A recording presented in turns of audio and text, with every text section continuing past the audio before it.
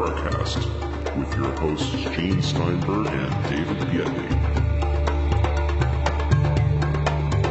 So here we are in the holiday season, Gene, and it's a time of the year when we should all love one another and be happy and friendly, right? Well, that's the tradition, of course.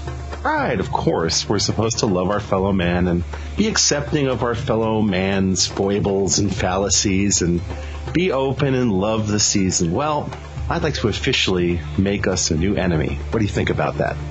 Well, you know what? They'll just join the club. We have enemies, so we'll have more enemies. So, okay, you want to make an enemy, go for it, man. Oh, boy. I hate to do this, but in a way I don't hate to do this because we've become known as the place where you can actually talk about these topics, the many topics that we cover, in somewhat of a serious fashion. I mean, I've been accused of being irritating and making strange voices and doing all sorts of other things that people don't appreciate. But you almost sounded like Brother Theodore there for a second. No, come on. No, Brother Theodore is a whole nother... Yes, David, I will tell you about my stuff. Brother Theodore had the whole heavy German thing going, because he was German, of course. But no. We love Brother Theodore. May he rest in peace. This is not about Brother Theodore. I have never laughed so hard in my life. Right? Oh, yeah. That was incredible. He is quite defined, and most people don't really know much about him. And he was one of these really strange underground comedians. You know what? It's not even right calling him a comedian. He was, how do you categorize Brother Theodore? He was an apocalyptic philosopher. That's one way to put it. Unlike the shamster known as Jose Escamilla, the guy who is behind the incredibly ridiculous, nonsensical rods photography phenomenon. Now, a lot of our listeners probably know about this because this guy has been peddling for years these video segments that he shoots of this incredible, unknown cryptozoological entity known as the Rod, which right there, I could go off on 1,000 tangents about jokes about alternate meanings of the word rod. But bottom line is that this guy recently showed up on AboveTopSecret.com, the most popular website for controversial and conspiratorial information on the web. Certainly, Mr. Ritzman and myself have been fairly active on there as image analysts. But this guy shows up there and starts to peddle his crap. And let's be clear about this, Gene. If Escamilla touches it, it's garbage. That's the bottom line. The guy is a shyster of the first order. He's been peddling this junk for years. And the reason I'm bringing this up is because I guess by the time this episode airs, this will have happened a couple of weeks ago. But there was a thread on there about his incredible rods video, or videos, I should say, where basically what he's done is he's captured flying insects. And the NTSC artifacts that we see as a result of the frame rates these things are shot at makes him think he's captured something unusual. And the thing is that he uses the idea that he is some kind of an imaging person, that he's a video expert. He's researched this and he knows. Now, I bring this up, Gene, because what we see in this field is the constant reoccurring nightmare of people who claim to be an expert about something that they have no understanding of whatsoever. And by the way, on the Paracast, the only thing that I personally claim to be an expert at is digital imaging and Photoshop. That's my specialty. I don't claim to be an expert on the paranormal. I am every bit as befuddled as anyone else about what UFOs are, what are ghosts and apparitions. On this show, I think we try to ask some hard questions without saying we have definitive answers. So definitive answers are a problem. Anyway, to get back to the point, and I'll make this sort of short, even though I know that by definition we're no longer talking about this in a short, concise way. Are you still there, Gene? Yes, be short and concise. You have 4 minutes left. To be short and concise, then you can be long and filibustering and all that stuff. So on this thread on Above Top Secret, somebody had brought in an image of Iapetus, one of Saturn's moons. And there's this photo from the Cassini probe that shows Iapetus clear, well-defined, because, of course, the camera on Cassini is locked to Iapetus and is tracking it. And then we see these streaks of light that any first-year photography student knows are stars. They're stars that are streaked because, of course, these are long exposures, and in those exposure times, even though Iapetus is being tracked by this camera on Cassini, the stars themselves that are part of our galaxy are moving because, of course, the probe is moving. So we see those stars appear as streaked lines. Then, in the background, you see these points of light and little blobs of light that appear sharp. They're not streaked, unlike the stars that are close by. So one of the members of Above Top Secret said, see, this is proof that there are rods in outer space. See, look at that. This image has Cassini sharp. It has the stars, quote unquote, in the background being sharp. And look at these lines. These can't be stars. They're rods. Now, I then immediately pointed out, no, those are stars. Get a life. And Escamilla saw fit at this point to chime in and say, oh, David, you're misinterpreting the image. If you have things in the background that are sharp, how can you say that those streaks are stars? He said, I don't know if they're rods, but they've got to be some sort of weird interstellar life that the camera has captured. Now, when he did this, pretty much that was the end of any credibility he might have claimed in the area specifically of image processing. And I was very quick to point out, Gene, that if you have a camera on a probe and you have long exposure times and it's locked onto a celestial object that you are tracking and shooting in focus, of course there are going to be objects that are far away that look completely sharp. Those little blobs of light are messier objects. They're galaxies. The little pinpoints of light that are far away that are still crisp, those are distant stars. They don't move as much as the stars that are in our galaxy when you have this kind of a photographic situation, because they're so distant that they're essentially locked in place. And anybody who knows even the most basics of astronomy understands the idea of parallax. You take two photos at two different time points and two different vantage points in terms of distance and physical location. You take two photos of the same thing, of the same chunk of sky, and based on how much the stars move from photo to photo, you can determine parallax. You can essentially figure out where the stars are with relation to each other. The stars that are closer move more between the two subsequent exposures. The stars that are more distant move less, as you would expect in three-dimensional parallax. This, by the way, is the foundation of things like the stereoscopic photography. It's the foundation of a whole aspect of gauging the relative distance of stars and other celestial bodies. It's also the foundation, apparently, of creating fake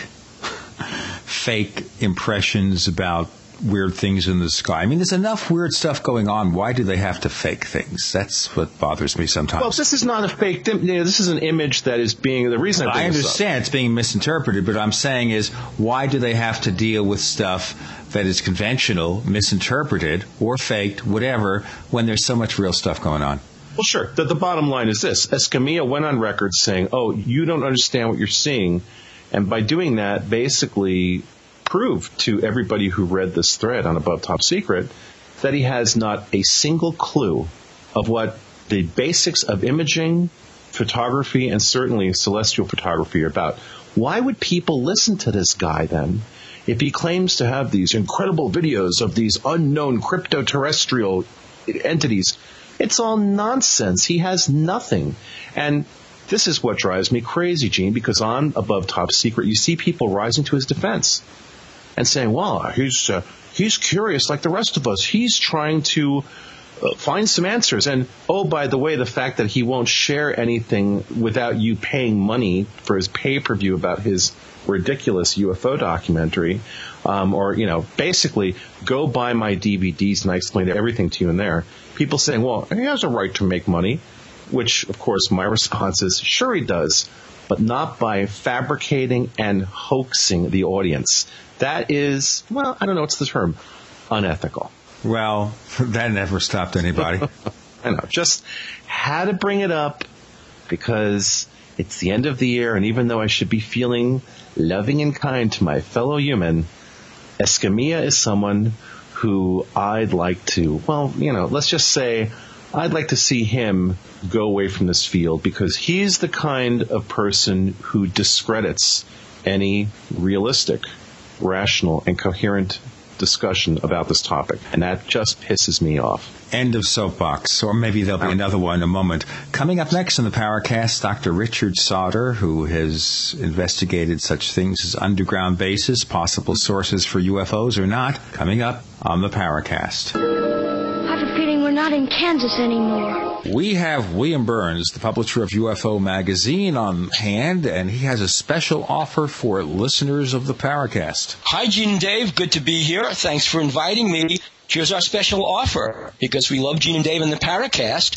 we are offering 6 issues for the price of 5. Normally, when you send me a subscription for $19.95, a new subscription, you get 5 issues. It's our introductory offer.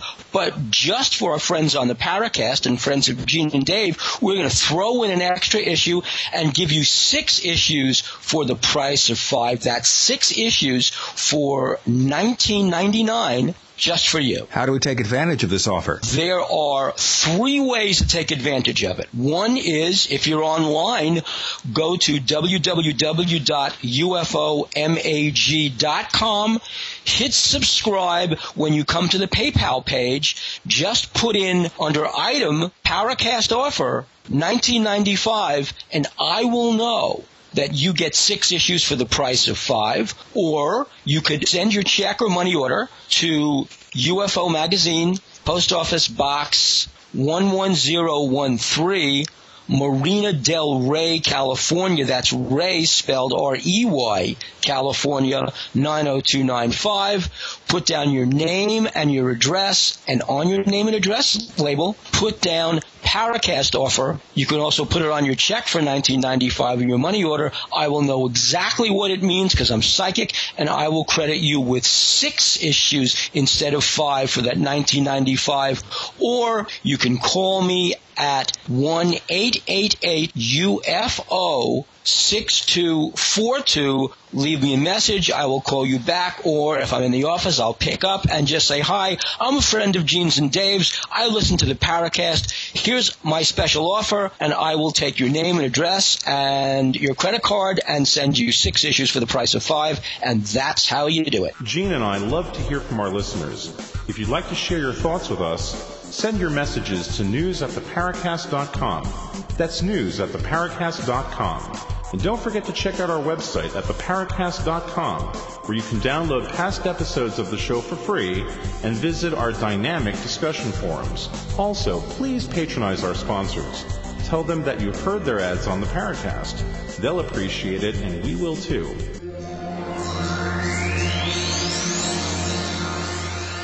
You're in the Paracast with Gene Steinberg and David Bianchi.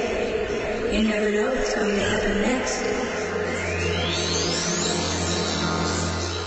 So, Richard, you got involved on, I guess we'd call it a lifelong journey, looking at the paranormal.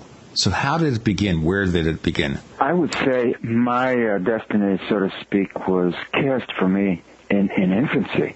Really, when I was 3 years old, living in what was then a rural area of southeastern Virginia in the Tidewater region, one spring day, my mother had put my older brother, older by not quite a year and a half, and me out on our screened-in porch to play while she occupied herself with household chores.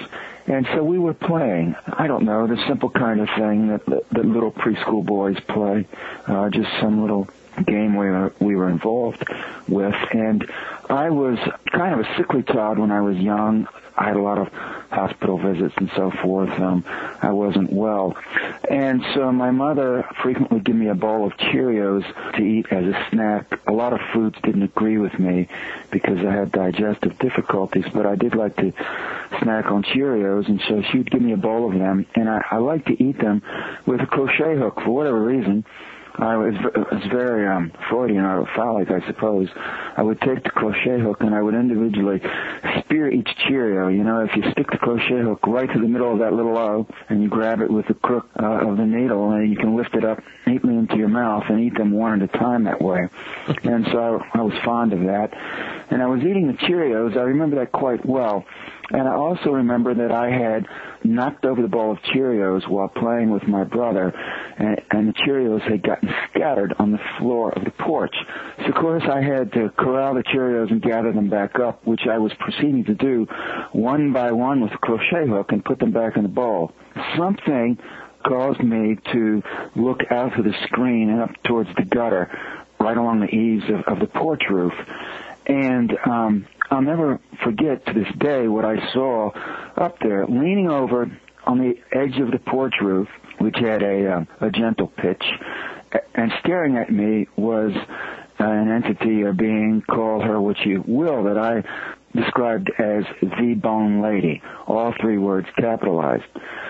And I ended up telling my mother about her very shortly thereafter because she noticed me wandering around in the front yard. I had left the porch and was walking around in the yard in front of the house looking at the house roof and rubbing my fingers together on both hands somewhat. You know how yogis hold their fingers when they meditate on their knees? And I was doing that to my fingers and walking around and muttering to myself. She went out to see what was wrong because I was just a little kid, and she found my behavior peculiar. And so all I would tell her was, Mommy, Mommy, the Bone Lady was on the roof. Mommy, Mommy, the Bone Lady. Well, the Bone Lady had leaned over and peered at me through the screen and made the most powerful impression on me that anything has in my entire life up to this present day, and I've had a lot of powerful experiences. What I can remember at this distant remove of 49 years is that she made a very strong impression on me, that the gaze was so powerful it was like being sucked into a vast realm of awareness where I was given a lot of information which I don't anymore clearly remember. You have to understand I was 3 years old at the time. And what I would say at this point is it gave me, at a certain basic level of understanding, that there are vast intelligences out there, that I've always known that this lifetime for me in particular and for this period of time for the planet and the human race in general are extremely important, and that big things would be happening, and certainly they are happening. And I think even larger events are to come, perhaps even very shortly in the future. It gave me the sense that that reality, even at a very young age, that reality isn't really what people think it is, that there's more to it, so to speak, than what you just see with your two eyes and hear with your ears and feel with your hands as you go through life.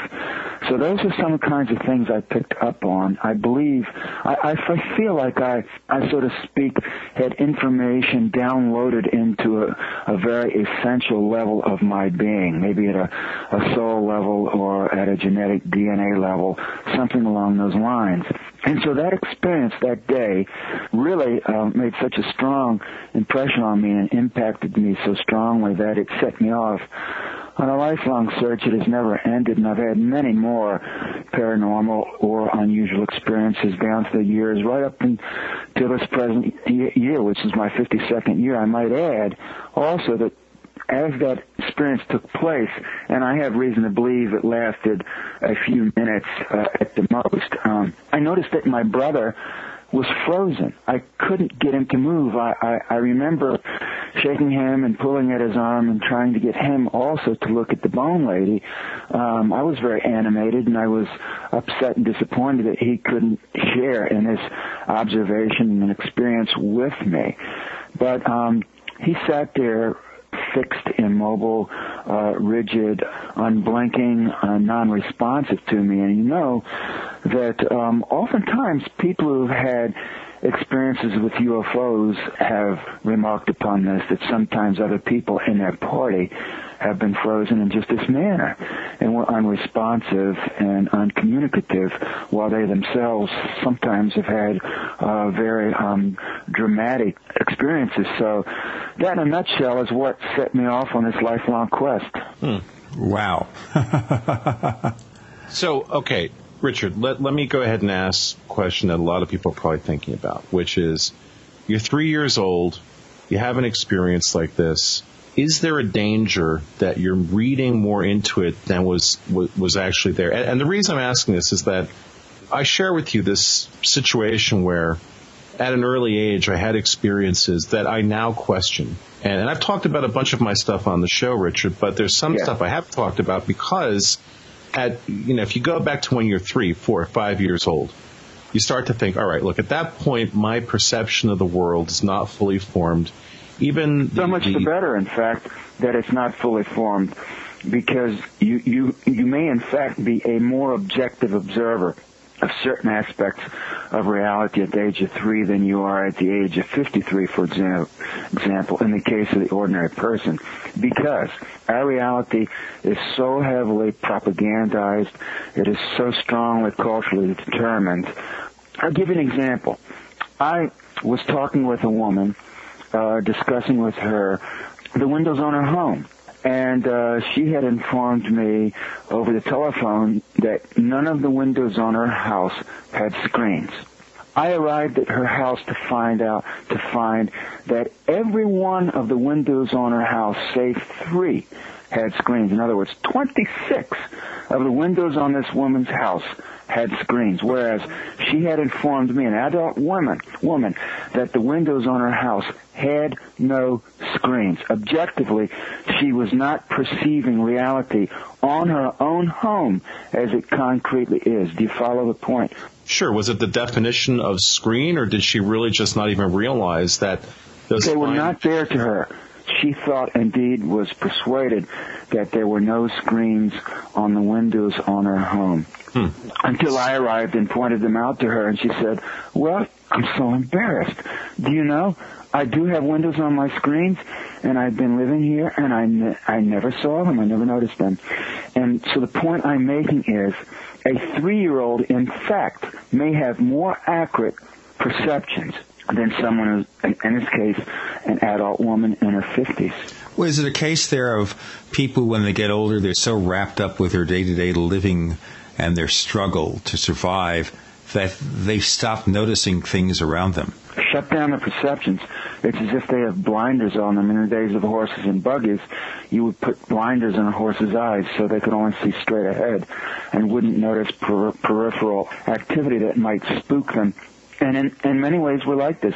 Our blinders are religion, politics, the economy, other people's social expectations, family pressures to conform, groupthink. Those types of things are our blinders, and they are very powerful and formidable blinders. And they mold our perceptions, they limit our perceptions, they channel our perceptions, and in effect, they partially blind us, and in many cases, they grievously blind us to all kinds of things. Well, certainly, if we're on a show like the Paracast talking about topics that, for most people, don't impact their day-to-day lives, where we're talking about things that the average person would look at and go, how does this affect the quality of my family life? How does this affect my ability to provide for my family? And here, Richard, is another way I think you and I have something in common, in that I don't have a family. It's just me. And I'm not worried about my kids because I don't have any.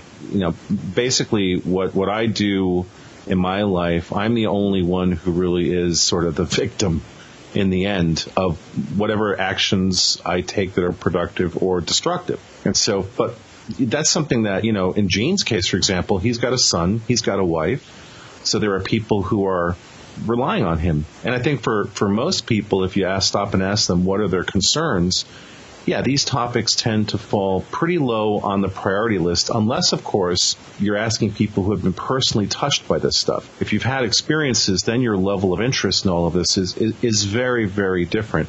And that, of course, brings us to the next sort of topic I'd like to talk about with you, which is, and I guess let's just take the meta view before we get down into the nitty-gritty. In your work, you've uncovered a lot of money that's gone missing, basically. Yeah. In our budget. And you have some thoughts about where this money is going. Yes, I do. And I might say, before we segue into that the amount of money that's involved is large. It runs well into the trillions.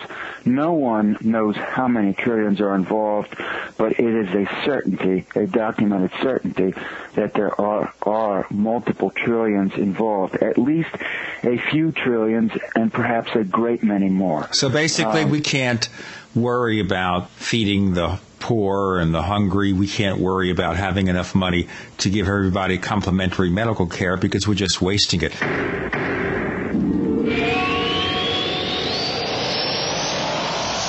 Today, whether you're in business or simply want to share something with friends or family, email and voicemail sometimes just aren't enough. That's why you should try GoToMeeting, a web conferencing solution that will revolutionize how you communicate with your business associates, family, and friends. The ability to host online meetings is an absolute must for today's business. With GoToMeeting.com, it's just like you're all in the same room.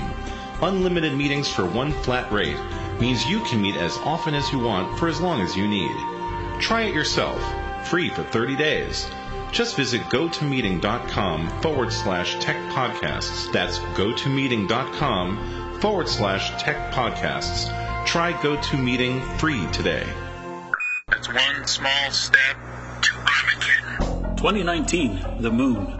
A Soviet spacecraft found after half a century holds the darkest secret of the moon race and the hope of all humanity. Paul Levinson, the award-winning author of The Silk Code, writes, the novel Red Moon is a masterpiece, an adventure that you'll never forget. By David S. Michaels and Daniel Brenton. Available now at Amazon.com. Find out more at Luna15.com. That's LUNA15.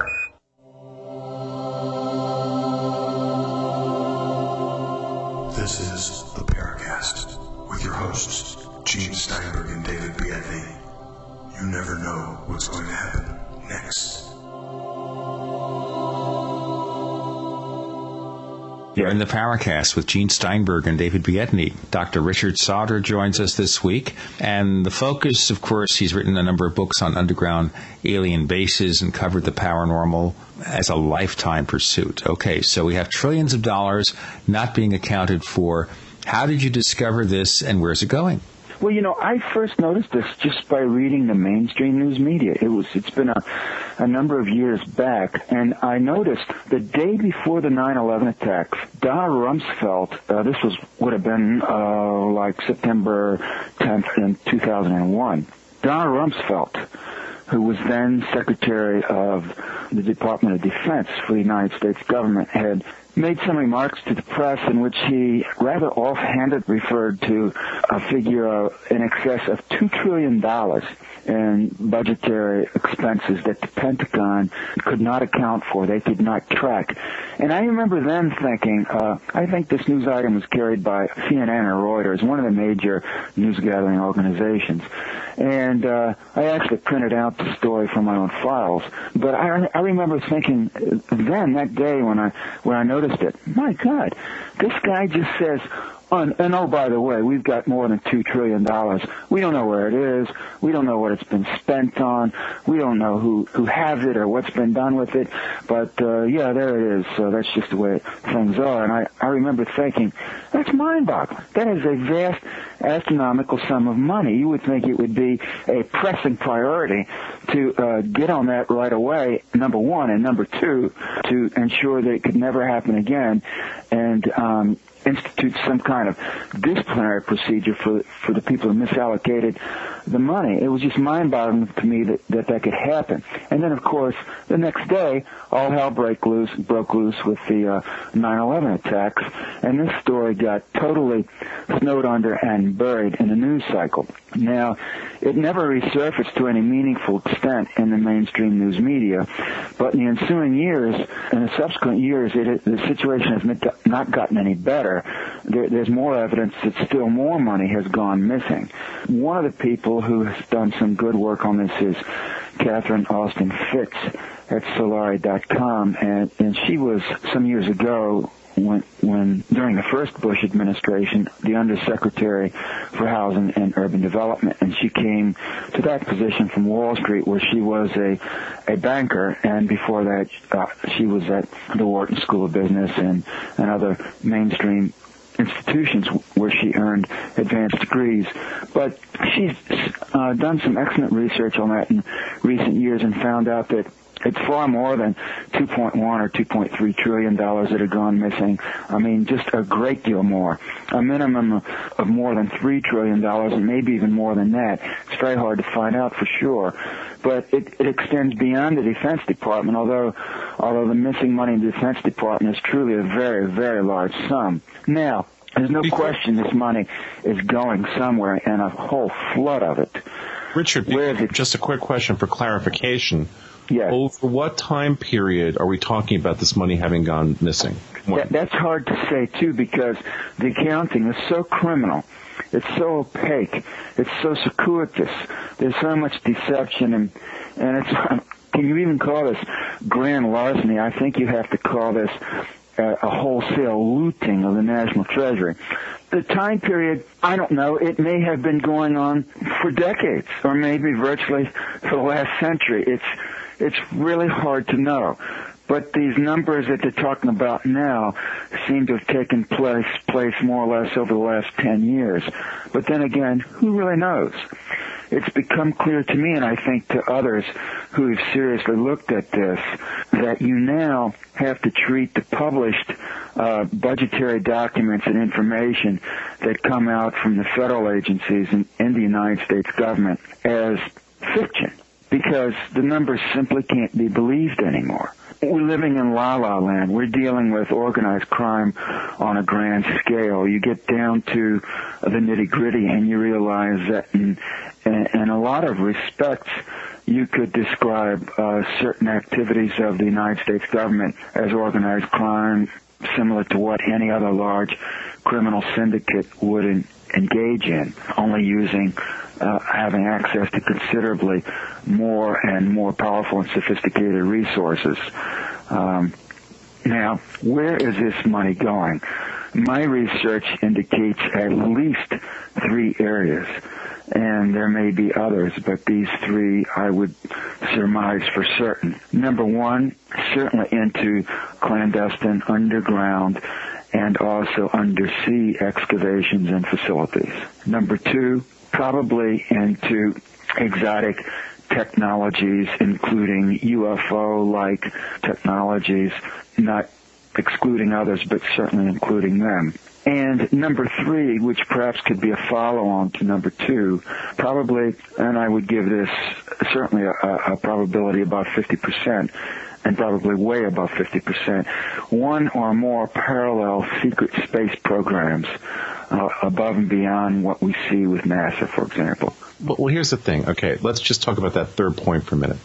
Yes. How do you keep an entire space program secret? Don't you have launches of vehicles that would be so obvious? You know, if you have a Saturn-style rocket going up, that's well, you have to realize there are at least 4 well-known, or at least relatively well-known spaceports that that NASA and the military-industrial complex have and use all the time. Of course, there's the facility in Florida at Cape Canaveral. Right. There's the facility at Wallops Island on the Virginia coastline. There is the facility at the White Sands Missile Range in New Mexico. There is the facility at Vandenberg in California, Vandenberg Air Force Base. There's also the facility at Kwajalein Atoll out in the mid-Pacific, where there are also launches of rockets and missiles.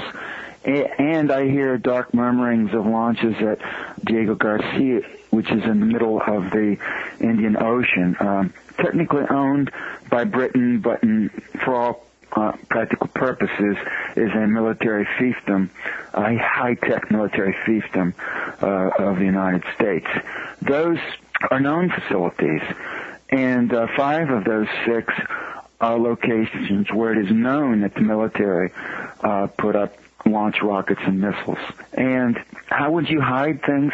And there may be others that we don't know about. Area 51, for example, is not a known spaceport in the sense of launching rockets and missiles, but they sure can fly high-performance aircraft out of there, such as the SR-71 and others, which remain classified and unknown, but still some of which have been observed. And they They may or may not have an orbital capability. I don't know.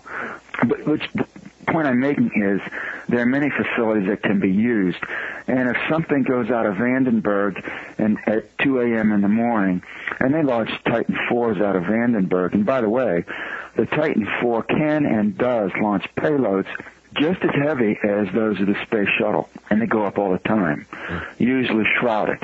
So no one knows what's inside them other than the launch crews at Vandenberg. So does this then play into the idea, and we've heard about some of the versions of this that really truly are outrageous, where we hear about things like, secret bases on the dark side of the moon, which to me personally, can I say that any of us knows exactly what's on the surface of the moon? I'd say no, unless you've been there, you probably don't know. That said, if you've been there, you may not know. Well, okay, I'll give you that. But do you seriously think there's a possibility? Let me reword that. Do you think there's a probability that we have some base on the moon that is not known to the rest of us? Yeah, I don't know about that. Anything I would say would be speculation. Right. And I would say you referred earlier, just a minute ago, to the dark side of the moon. In fact, there is no so-called dark side of the moon. There is a near and far side of the moon. Right. The near side always faces us. Far side is always facing away. But when we have the new moon and it appears to have gone away and the face toward us is dark, the back side is sunlit, and vice versa. When we have a full moon, the far side of the moon is dark. So the back side goes through the same cycles as the side facing us. It's alternately dark and light depending on the phase of the moon. But as to whether the United States and perhaps others have a secret moon base or moon bases, I don't know. I will say I don't rule that out.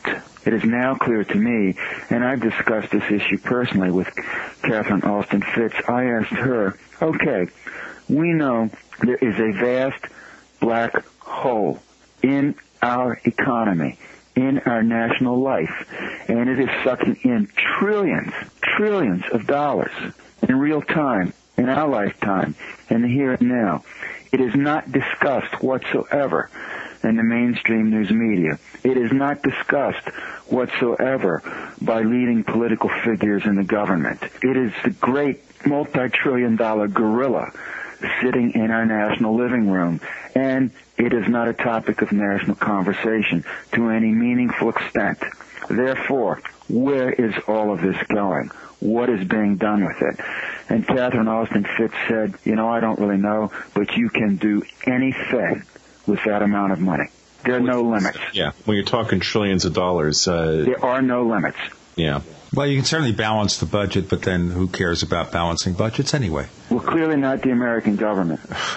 Right. Now, that's a good question, too, and I want to ask this, and I know David wants to get in his part, but that is, okay, who knows about this? The Department of Defense, the President? How far does it go, or is there a secret agency funneling all this money to these various projects? I would guess there would be more than one secret agency. There would be certainly some senior members of Congress. Your average congressman is dumber than a post. Let's tell the truth. I mean, Mark Twain had a great one-liner or two-liner about congressmen. And remember, he was in his heyday a century ago. But he observed then, 100 years ago, he said, suppose I were a congressman, and suppose I were an idiot, but I repeat myself. So you have to understand the average person in Congress is not too bright. They have overweening ambition and a sense of entitlement and a greed for power and influence and money. But many of them are really not very bright and not very curious from an intellectual standpoint. They don't really want to know how things work. They're Nancy Pelosi-style creatures or Rudy Giuliani-style creatures. As long as they have the limo and a big desk with a brass nameplate and a big corner office and a couple of secretaries that jump whenever they snap their fingers, they're happy. They've arrived. They're numero uno. They're on top of the pecking order. That's how shallow and superficial they are. And most of them are like that. But some of the ones who are in the loop on the intelligence committees and budget committees and so forth will probably have at least some knowledge or awareness that, hey, there's trillions of dollars going bye-bye. And we're just not getting accounting for that. So some of them certainly would know. They may or may not know where some of that money is going. They certainly would not know where all of it is going. They may or may not know where at least some of it is going. And in terms of the president, not all presidents are created the same. Some of them are really almost cartoonish buffoons, like George Bush, who really is not the sharpest tack in the pack. So he may know a little bit about some secret programs.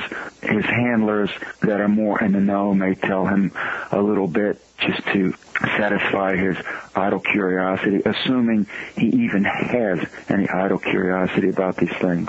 But he's an elected official, so I think the idea is that... No, I let me correct you. I believe there's good evidence that he is not an elected official, rather an appointed official. You know what? I'm not going to debate that with you because I actually believe the same thing. I guess the point I'm making is that he's in, then he's out. He's not, for example, he's not a J. Edgar Hoover. No, he's not. Arguably, you talk about Hoover, you're talking about the most powerful person in American politics in the 20th century, in my opinion. I think that if anybody had a real handle on where money was vanishing into, or, for example, on whether or not there was non-human technologies recovered from crash sites, I have to guess that this is a guy who probably actually knew.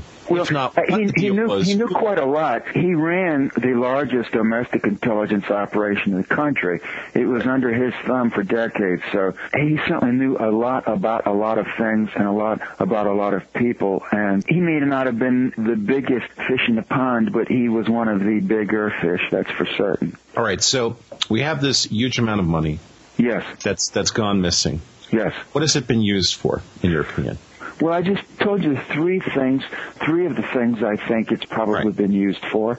And I'm suspecting, in other words, that there are very large events in motion that are very carefully and great care and no expense is spared. No effort is, there's an unending effort to keep this from coming into larger public awareness, mainly through ignorance and stealth. How do you hide a multi-trillion-dollar theft? Let me ask you, how do you do that? I'll repeat a line from a movie. David's going to really go after me after this, but in the movie Independence Day, Judd Hirsch, playing the father of the Jeff Goldblum character, says, someone asks, how do they find the money for this? And he says, you don't think they spend $700 on a toilet bowl or a wrench, do you?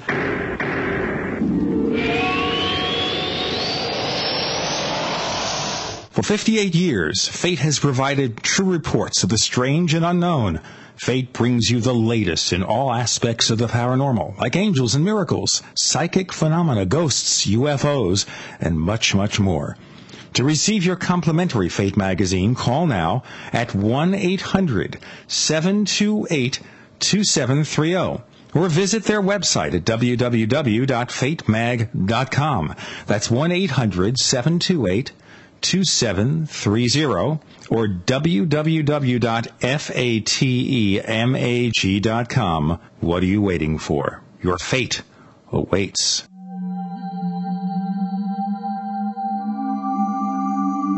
You've entered another dimension. You've entered the Paracast.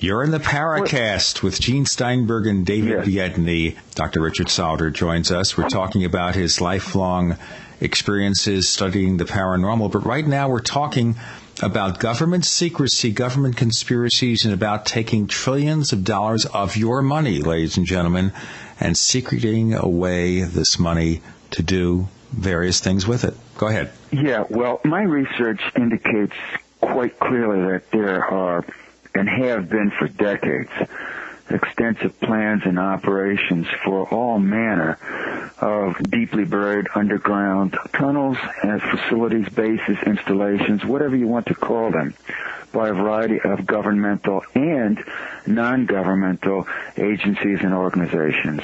And when I really got into this after a few years, I started to realize there's quite a lot going on undersea as well. I might add, this is difficult stuff to research because it's so compartmentalized, and evidence for it is scattered all over the place. You really have to be interdisciplinary. You've got to think out of the box, in other words. And you have to look at budget data. You have to follow the money trail wherever you can through, the documentation that come out of government agencies at various levels, whether military or non-military, from corporations. You have to read general literature that you'd find in popular magazines and newspapers, and also in general interest books, as well as technical literature that comes, in mining journals or engineering journals or scientific publications. And you have to talk to people and also sift through government documentation from many different agencies and organizations, and also from quasi-governmental institutions and think tanks and study groups and that type of thing. And before you know it, you've gone through tens of thousands of pages of information, if not more, and it's mind-boggling the amount of paper that's out there. We live in a system that's really, even though we have computers now and digital technology, it's still a paper world, and there's still all kinds of paper being produced of every description, and you just go around and try to sift through the evidence and see what's there. And as you do, you run across people, you talk to people, people contact you, you do interviews like this one. I mean, I've been interviewed many times, and then people will call you or forward you letters or emails or send yet more information or give a lead or something like that. And a picture comes into focus as time goes by. So it's clear for me now, and I believe I've communicated that adequately in many articles, interviews, and the 3 books I've written over the past 12 years now, that there is a lot underground. I don't anymore know how many people are underground on any given day. Of course, we have many open civil engineering or industrial projects.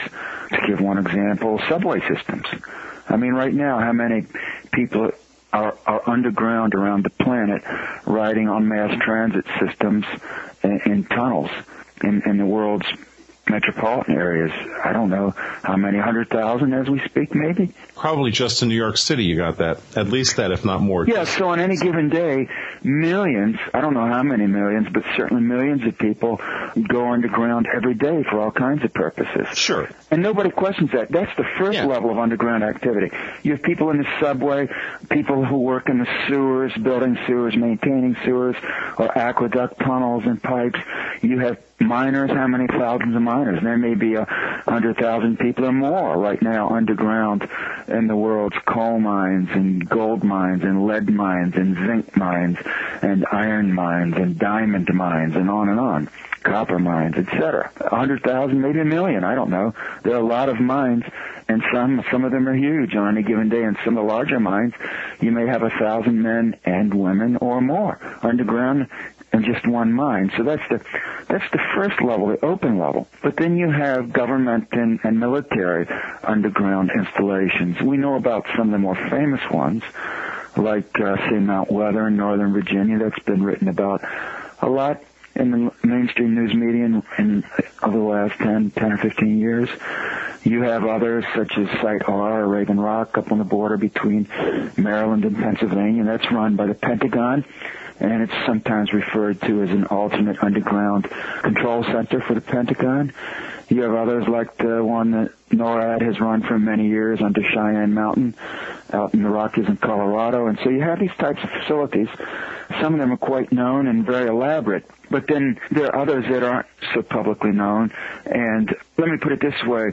One of the people who contacted me over the years has spent his career working in underground facilities, some of which he named for me and others of which he didn't. But he told me, he said there are numerous underground bases, and here he's speaking of the military-industrial espionage complex bases here in the United States. There are numerous underground bases, and there are thousands of people working in them. So I can't tell you the total number of people working underground. It's a very large number, and even in the case of the clandestine facilities, I'm now prepared to believe it's very large. It certainly runs into the thousands of people, but how many thousands? 10,000, 100,000, 200,000, more? I don't know. And it's virtually impossible to find out because this world is so highly compartmentalized and so secretive. But what I can tell you is, on the basis of my research, we are very much a society divided against itself. And we have people who, because of security clearances and security oaths that they have taken that have sworn them to secrecy, we have people going off to work in the morning, and the spouse has not the faintest clue what they're doing. The spouse thinks my husband is, an accountant for the Commerce Department. Yes, at one level, but at another level, and I mean maybe even physically at another level, the husband may be so much more. He may indeed go away to a government office building and punch a time clock or its equivalent, but whether or not he's actually sitting at a desk all day long, on the 34th floor or something like that, is another question. Maybe he's in the 34th floor, but going in the other direction. But let me ask you here. But let me ask you something here. All this stuff going on, why aren't investigative reporters discovering even an inkling of it? Why is it restricted to just a few of us crazies who go on the radio or write books? Because the mainstream news media are bought and sold. What we have now is a corporate news media. The major news gathering organizations are run by large corporations. In fact, they are corporate empires. And there are very few, truly very few, investigative reporters even inclined to pursue this kind of thing. But beyond that, if you are an investigative reporter and you start to follow your own nose and your own head, you won't last long. Reporters have editors, and editors tell them what to do, which stories to pursue, which to drop. Editors, moreover, once they're given copy, can slash out entire sentences, entire paragraphs, or kill entire stories. And above editors, you have managing editors and the boards of corporations and so forth. In other words, the news flow is very heavily censored and edited and controlled. And that, in a nutshell, is why these types of things are not being explored. That's why you can have trillions of dollars go missing, and CNN and Fox and ABC aren't all over that story. In fact, they're ignoring it almost totally, when in fact it's the crime of the century, perhaps even the crime of the millennium in terms of financial crimes. It's way up, the meter pegs on that scale of crime. Mm-hmm. It's a multi-trillion-dollar heist, and no one's investigating it. Well, they're not taking this much. You go and stick a gun in someone's face. I'm not recommending you do this, but if you did stick a gun in someone's face and lift $20 from them, your face would be all over the news for the next hour in whatever town you live in. But if you steal $3 trillion, there won't even be a murmur. Okay, so now we have all these people who are doing this clandestine work, all right? And they're using the trillions of dollars. Why are they going underground? What's happening down there? Well, you see, that's very hard to find out as well. I can tell you some of the things that are publicly known. There are data storage facilities underground. Industry uses them. The financial services sector uses underground data storage, not only for digital storage media, but also for paper storage, because You can climate control those types of facilities, and you can also control access. And information is power. So if you have sensitive data, you certainly want to control who accesses it and on what terms. So storing it underground gives you an extra layer of physical security, and also 2 levels of physical security, both to prevent unwanted access and intrusion, but also to prevent the intrusion of elements such as humidity and heat. If you're underground, you can climate control much better. So that's one thing taking place underground. Also, on the military side, of course, there are so-called C3 facilities, command, control, and communications facilities. And the NORAD Cheyenne Mountain facility would be one such. The FEMA facility would be fit in that category. Also, the Raven Rock facility at Site R up on the border between Maryland and Pennsylvania. So you have that going on. Weapons storage takes place underground as well. There are a number of these. An Air Force Base has an underground storage facility for nuclear weapons, and there are some others. Nuclear weapons are stored underground at the Cheatham Naval Annex at the Yorktown Naval Station in Virginia, and so there are a number of places where weapons are stored underground. Nuclear waste stored underground, deeply underground in New Mexico, for example. There's a new facility that's either been recently opened or soon will in Nevada at Yucca Mountain. So that's another thing that takes place underground. You also have certain types of sensitive scientific research that takes place underground. Examples, some of the examples are high energy physics, particle physics takes place underground. CERN, for example, in Europe, has their super collider underground. I think that's right on the border between France and Switzerland. You have there's certain deep mines, for example, where physicists will set up elaborate instrumentation for neutrino detection and that kind of thing. Right, that's what I was thinking of. Yeah, the very deep underground water tanks that are used. Oh, yeah. There are a number of examples of that. Yeah. And then you also have, out at Area 51, quite a lot of things, research and engineering activities take place underground to keep away from the prying eyes of spy satellites passing overhead. And from descriptions I've read and also verbally heard of what's underground at Area 51, it's truly very extensive, very large underground workings there. And then you have other examples such as the Lockheed facility near Helendale, California, where they have sophisticated underground scientific and engineering laboratories, along with tall pylons that they raise up from underground on huge hydraulic lifts with whatever technology affixed on top that they would like to test, for example, for stealth characteristics in the instance of cutting-edge aerospace technology for the military-industrial complex. And so those are some of the ideas, some of the examples of what you can find out about what's going on underground from publicly available sources. I know all of that is going on, but I presume that much more besides that's more secretive is going on underground.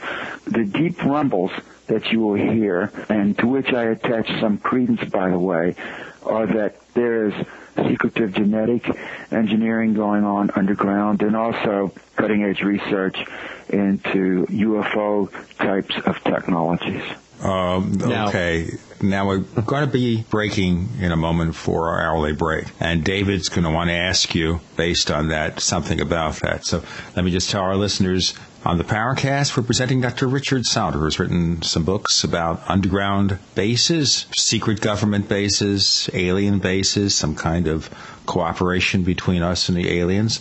We'll find out more on Part 2 of the Paracast. Ray Perkins, a reclusive veteran burned out from the Gulf War, lives tortured by relentless, perplexing nightmares.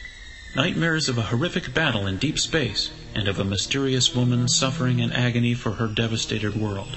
A woman not yet born, calling across centuries to him. Then, a coincidence leads him to his destiny, his chance to alter the universe. Attack! Attack!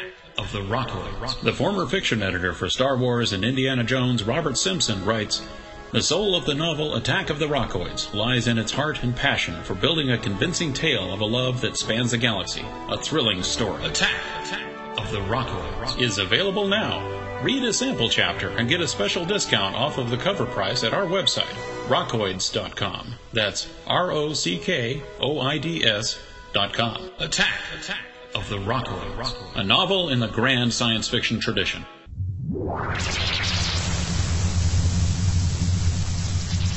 We want to hear from you. If you have a comment or question about the Paracast, send it to news@theparacast.com. That's news@theparacast.com. And don't forget to visit our forums where you can talk to fellow listeners and Gene and Data. Just go to theparacast.com and click on the forum links. That's the forum links at theparacast.com.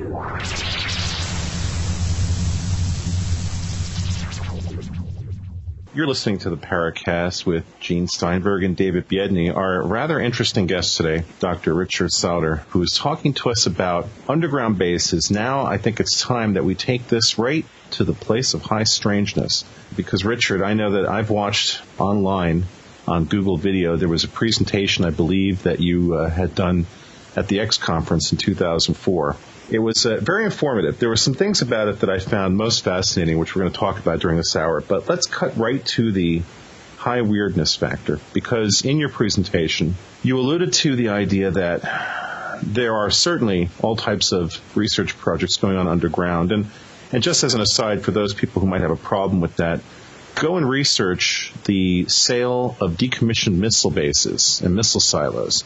And you'll find that in the case of what you brought up, Richard, where you talked about corporations using underground facilities for data storage, a number of these decommissioned missile silos have indeed been sold to the corporations that have turned these things into underground storage facilities. And if we look at an underground Atlas missile silo, we find that typically there are miles of tunnels in one of those things, and these were from back in the 60s. So, or even 50s.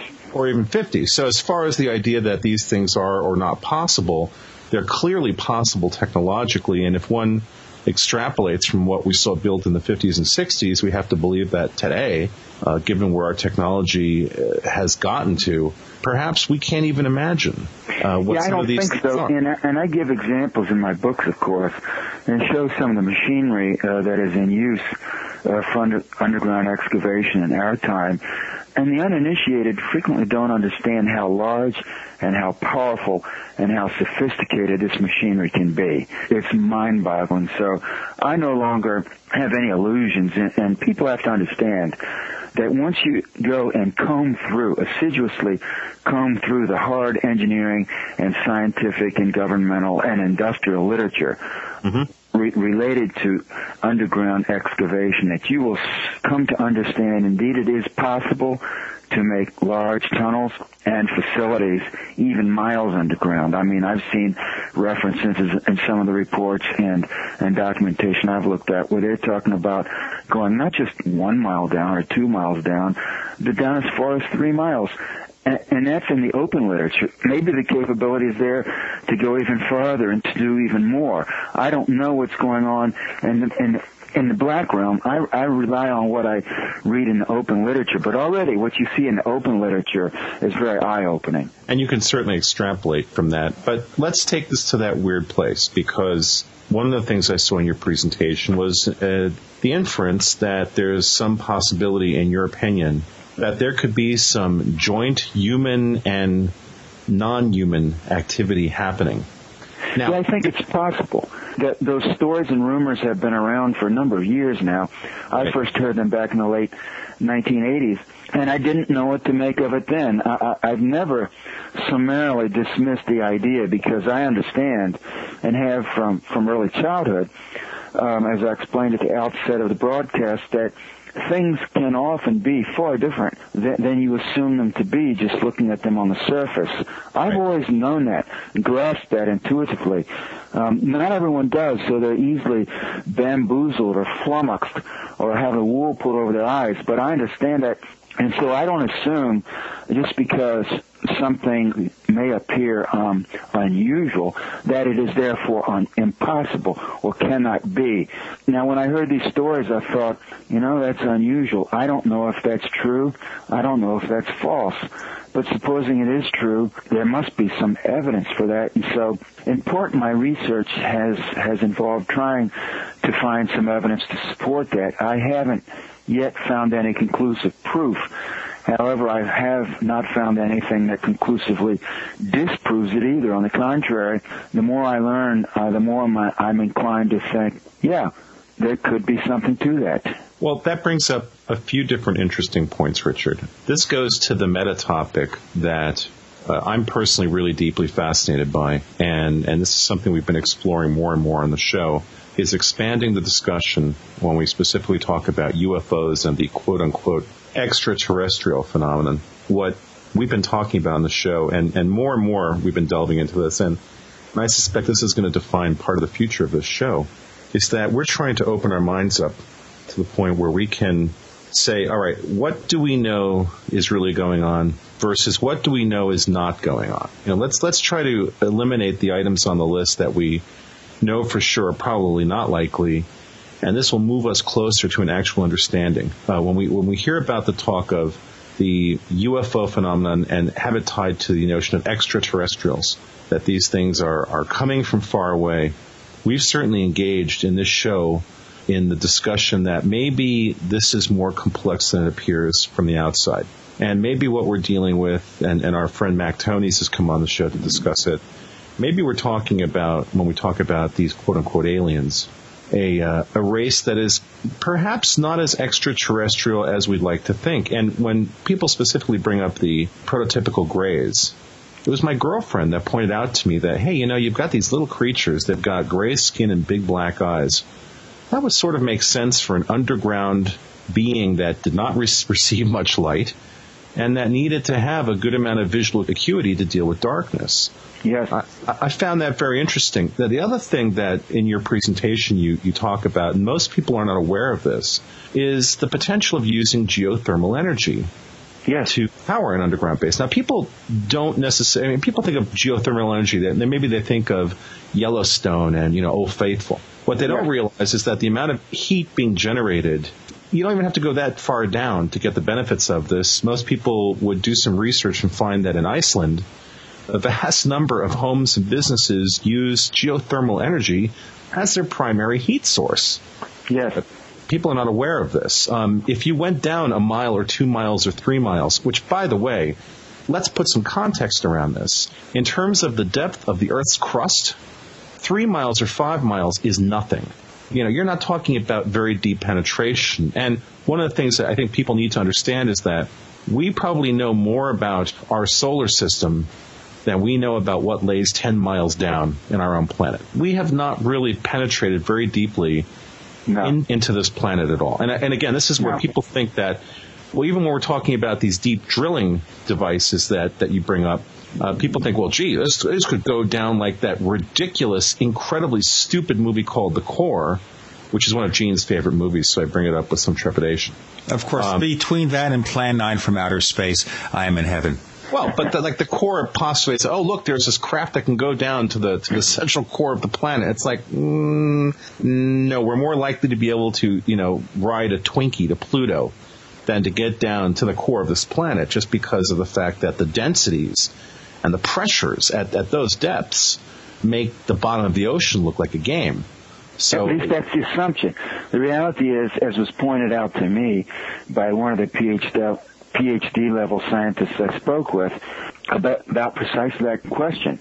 And he pointed out to me, in reality, you have models and theories that geologists and geophysicists and planetary scientists, earth scientists, rely on when they're discussing what's going on in the core. But at the end of the day, none of them know what's there. No one knows. No one knows with any degree of certainty. No one knows. Given all of that, what do you personally feel is the potential of, and I'm going to draw two parts to this.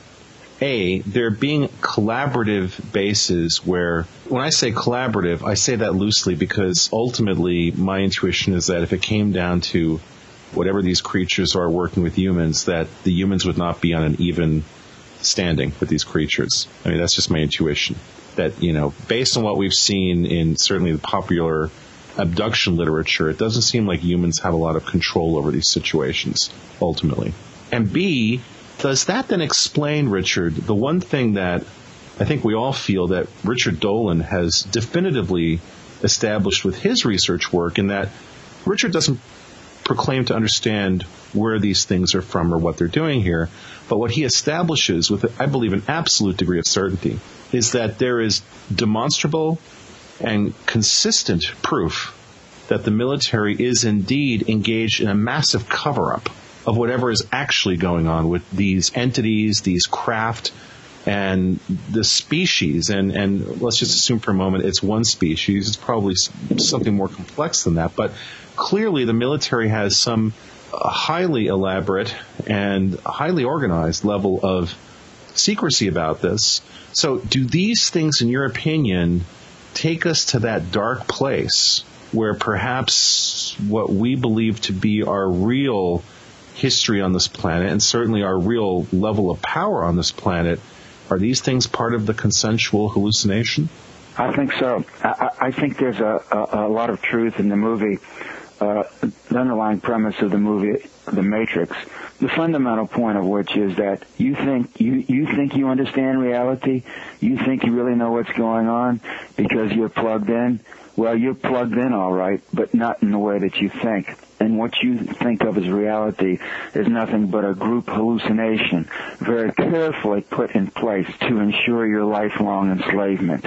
You don't even know your masters. It was put a little differently by the famous collector of anomalies, the well-known anomalist Charles Fort, who wrote a number of excellent books, and I recommend his books to anyone.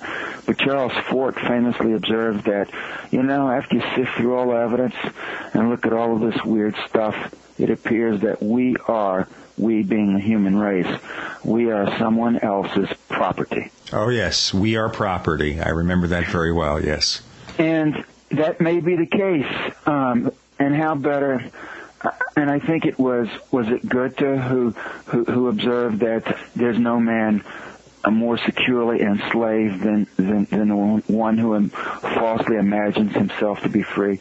But those map really well into the current situation. If you look at the seemingly irrational behavior of our leaders, and it really, if you stand back and you look at it with any amount of objectivity, you come to the conclusion that either they're all on the take in a way that dwarfs anything we've ever known.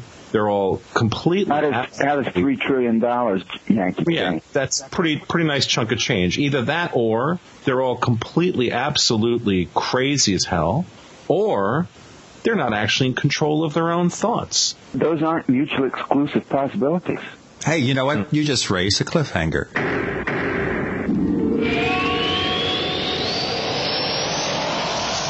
I think most of you know that I love radio, and so I decided to look for the ultimate receiver for AM reception, because I want outstanding AM reception, day and night, especially night where it gets difficult. So I've discovered that C. Crane's CC Radio Plus has earned the reputation of having the best AM reception, which is exactly what C. Crane intended when they designed this gem of a radio. Along with its legendary AM reception, it also has excellent FM reception, a weather band, TV audio, and the ability to run on batteries for, and listen to this, 250 hours. So whether you use it as your bedside radio in your kitchen or at work, the CC Radio Plus will give you the pleasure of clear AM reception.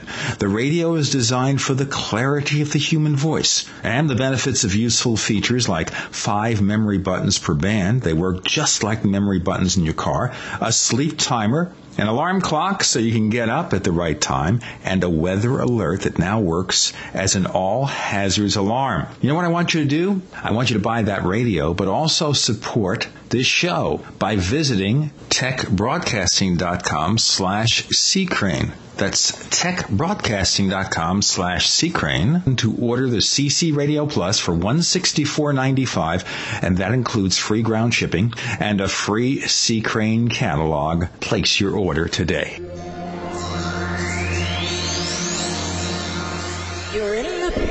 Paracast with Gene Steinberg and David Biedney. You never know what's going to happen next. You're in the Paracast with Gene Steinberg and David Biedney. Dr. Richard Sauder joins us. Before you go into that cliffhanger, Richard, tell us about the books where we can get copies. My books are available from Amazon.com and also through Interlibrary Loan and used booksellers. They're out of print at the moment. I may reprint them in the future if I get the urge. My first book is Underground Bases and Tunnels, subtitled What is the Government Trying to Hide? And by Richard Sauder. That's last name is spelled capital S as in Sam, A-U-D-E-R. My second book is Kundalini Tales. Kundalini is spelled capital K, U-N-D-A-L-I-N-I. Tales, capital T-A-L-E-S, so Kundalini Tales. And my third book is entitled Underwater and Underground Bases, and you can get these from Amazon.com or from, if you're in the United States or even in other countries around the world, you can get them through Interlibrary Loan. There are many libraries in the United States and a few in other places outside of the United States that have the books, and you can obtain them that way. So you will find a lot of fascinating information in the books, along with many illustrations. If you find these topics interesting or puzzling or bizarre, or they just arouse your curiosity and you would like to learn more, you can indeed expand your mental horizons by perusing the pages of my books. So here's the thing, Richard. Let's play this game for a moment. Let's assume that long-time listeners of the program will think, well, Biedney's even starting to lose his mind a little bit. I don't want to say starting with a question mark. All right, yeah, no, I'm deeply enmeshed in the process thereof. But if you were programming the population at large, if you were, let's say you had some kind of electronic transmission device that tapped into humans' optic nerves, that placed a level of subliminal programming, perhaps hidden in the blanking region of the transmissions. Oh, no, wait a minute. That device wouldn't be fiction. That's called television. So let's say that you could indeed program an entire planet and essentially, hypnotize them. Why would you need to put bases underground? Couldn't you just put them above ground and program people to not notice them? I mean, I'm just playing devil's advocate here. Well, I don't think those possibilities are mutually exclusive either. I think both and.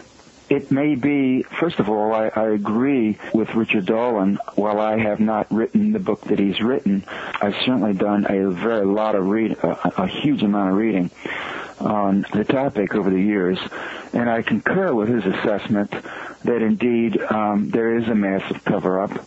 Right. It's ongoing for at least decades, if not much longer, and it's for certain that the American military is heavily involved with and one of the major promoters of this cover-up on planet Earth. They are in it up to their eyeballs. Right. So there's no doubt about that in my mind whatsoever. I also am inclined to the view that there probably are, to some degree, cooperative endeavors underground, but also above ground between certain factions, secretive factions of the American military-industrial espionage complex, and also so-called alien groupings who may or may not be extraterrestrial. Mm-hmm.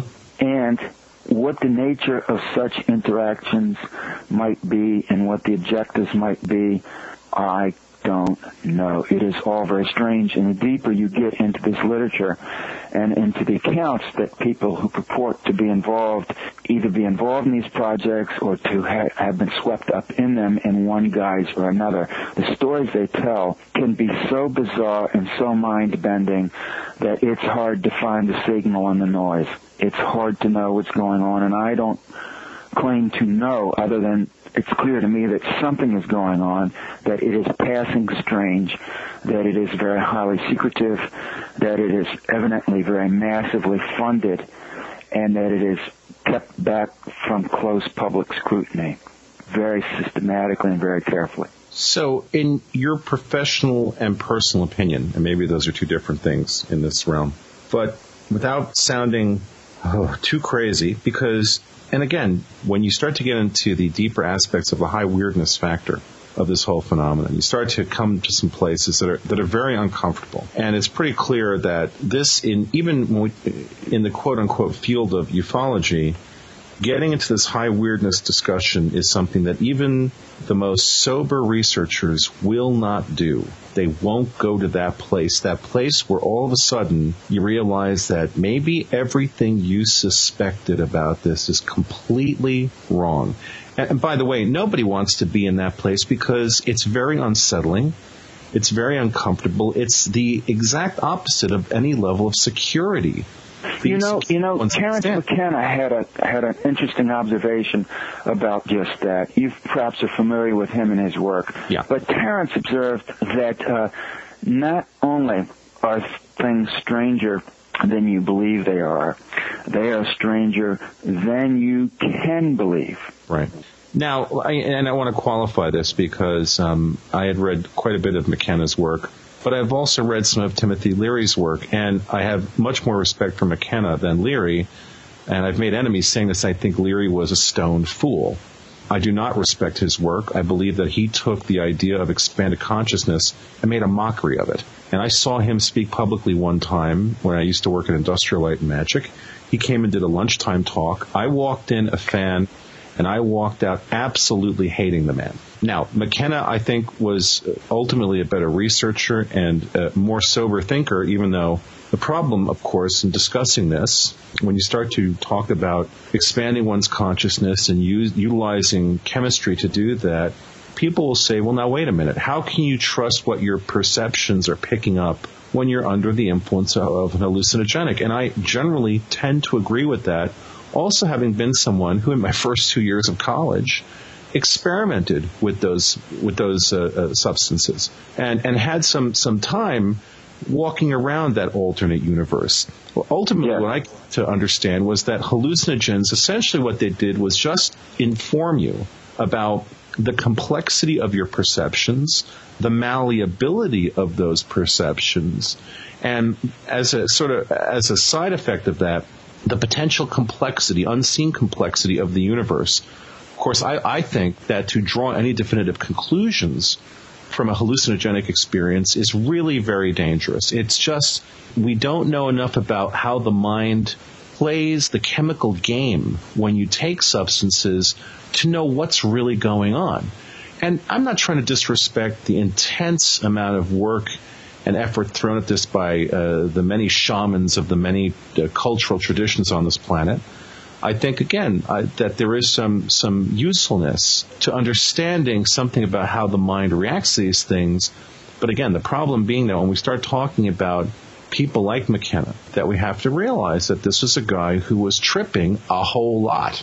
So, and again, it's not that I don't believe that those experiences are useful. I just think that when you bring that up in any kind of a context talking about this stuff, it gives the quote-unquote debunkers ammo to work with, saying, oh, man, look what these guys are talking about. They're talking about Terence McKenna, and that basically is all about DMT and ecstasy and astral beings. Well, before we go any further, I just have to say, number one, I'm really not concerned with debunkers whatsoever. It just is not something I worry about. And number two, the human brain produces DMT. Right. Your own brain, your pineal gland produces DMT. Sure. And so if people object to Terence McKenna, talking about DMT, well, guess what? We all produce it. And it appears to be why we dream, among other things. So it's in our own head. It's in our own mind. It's part of our own neuropharmacology, if you will. And if you don't like DMT, well, then at a deeper level, you're saying you don't like yourself because your own brain makes it. Oh, boy. Well, then we have troubles now.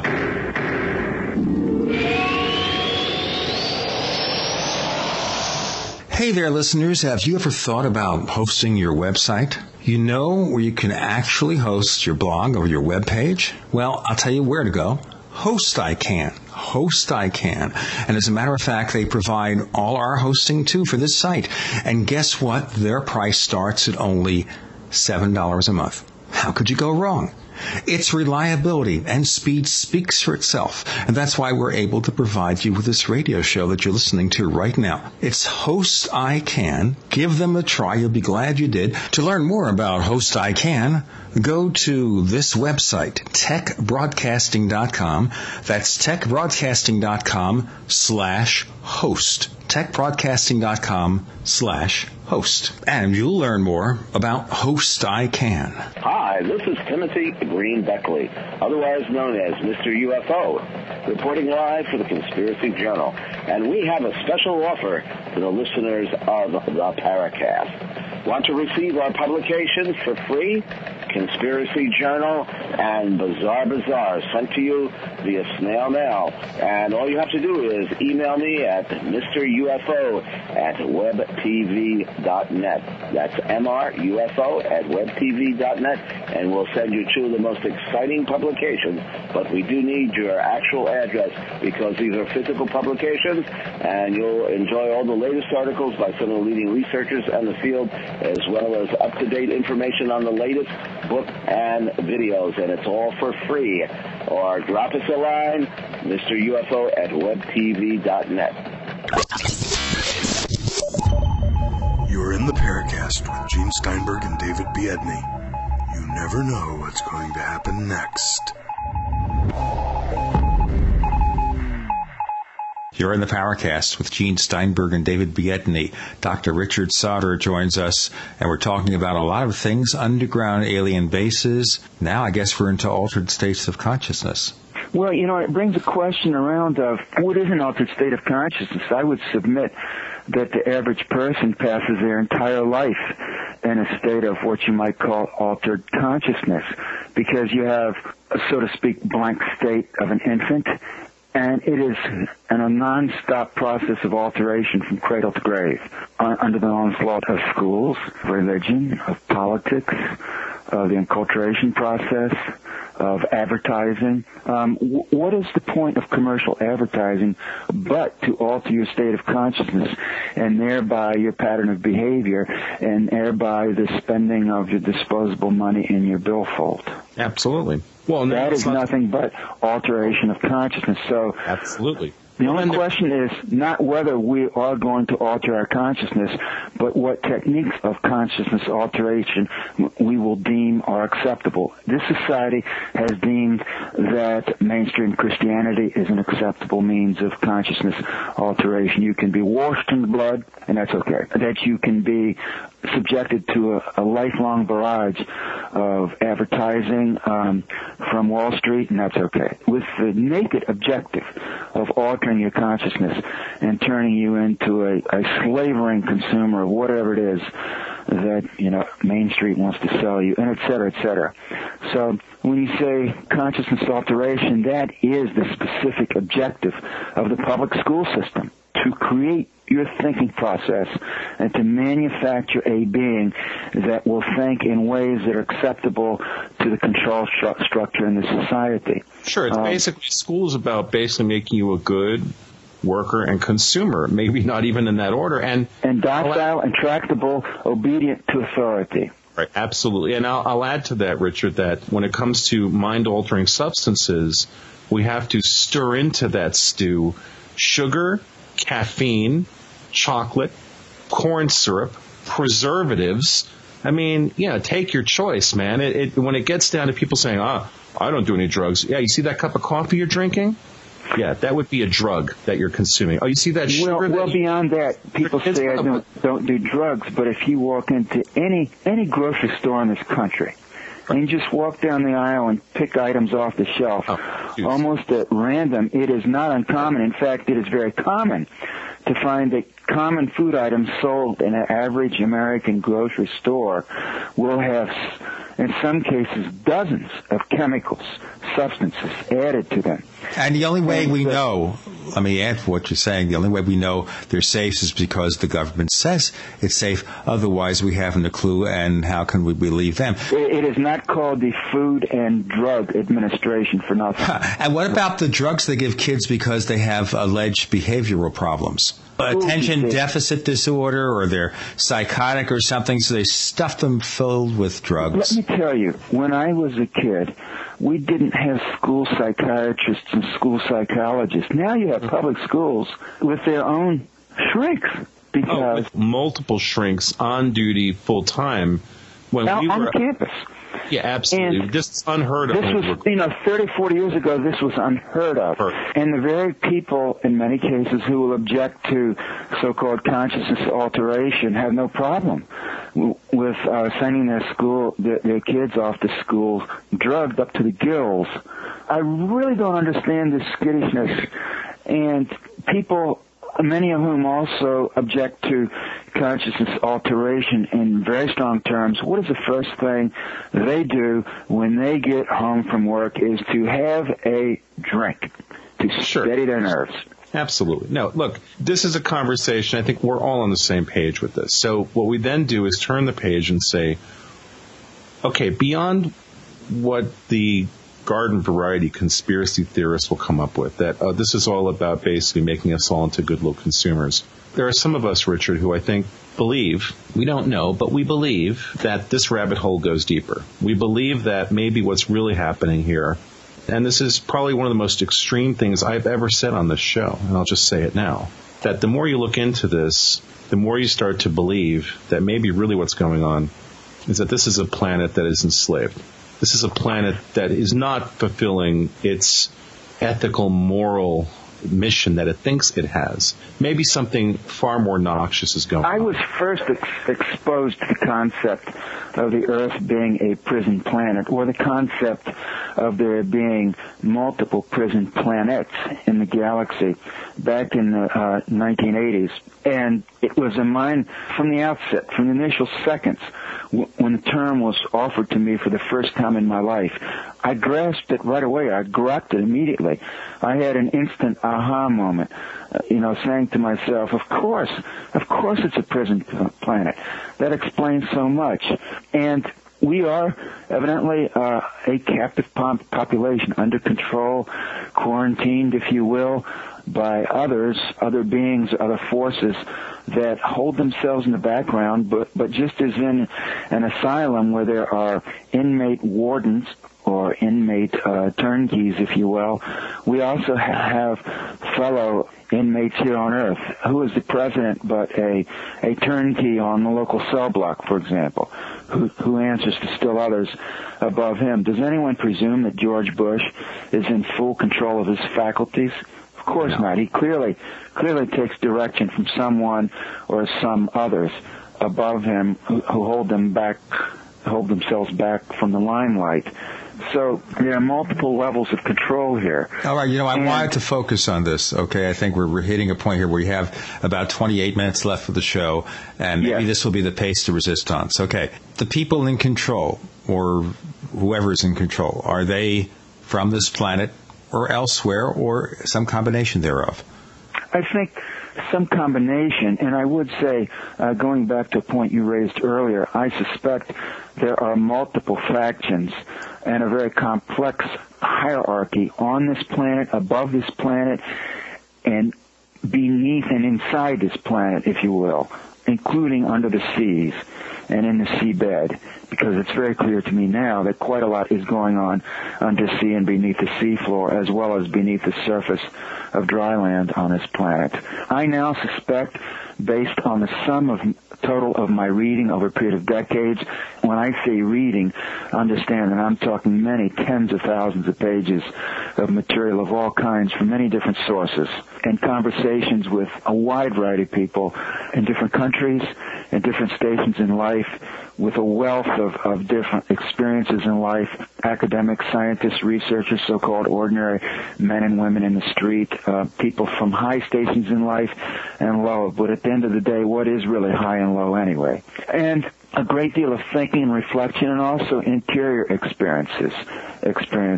I am not an ethnobotanist like Terence McKenna was, and that I have never partaken of mushrooms and these other exotic plants and funguses that he did. However, I nonetheless have had many very powerful inward and outward paranormal experiences, perhaps because I too, like every other single person listening to this broadcast, have DMT in my brain. And that is, as Dr. Strassman said at the University of New Mexico, the spirit molecule. It is a hyperdimension molecule that plugs our brain, modem-like, into other realms of reality and perception. Why? I don't know. How? I don't know. But the evidence is conclusive. It does. And our brains generate this molecule for whatever reason. Now, it's clear to me that there is more than one human society on this planet. I think there may be at least 3, maybe more. The first one would certainly be the topside surface human society that we are immersed in. Approximately 6 to 7 billion strong at this point, and rapidly growing. And we're swarming everywhere, all over the surface of the earth, and even under the surface, as we discussed. So that's the first grouping. The second grouping, I strongly suspect, would be relict populations. Relict, R-E-L-I-C-T. In other words, holdover populations from previous cycles of high civilization on this planet, such as Atlantis. In other words, I've read the books of people like David Hatcher Childress, and also the Michael Cremo's book about forbidden archaeology and others. There's no question there were advanced civilizations on this planet in remote antiquity. They have left the remains of their civilization all over the place. Mainstream archaeology and anthropology do not pay sufficient attention to this. Why? I don't know, but I presume they have their blinders on as tightly as most of the rest of us. But nonetheless, the evidence is there, and I suspect that when great cataclysms occurred in the past, and they have, that not everyone died, but some people went to high ground or went underground and secreted themselves away and begat children and continued their line down through the subsequent centuries and millennia. And I suspect that some of those populations are still here. They may even be numerous in number, I don't know, but they do hold themselves largely apart from us. That much is clear. And a third grouping that I suspect is here are humans from other planets.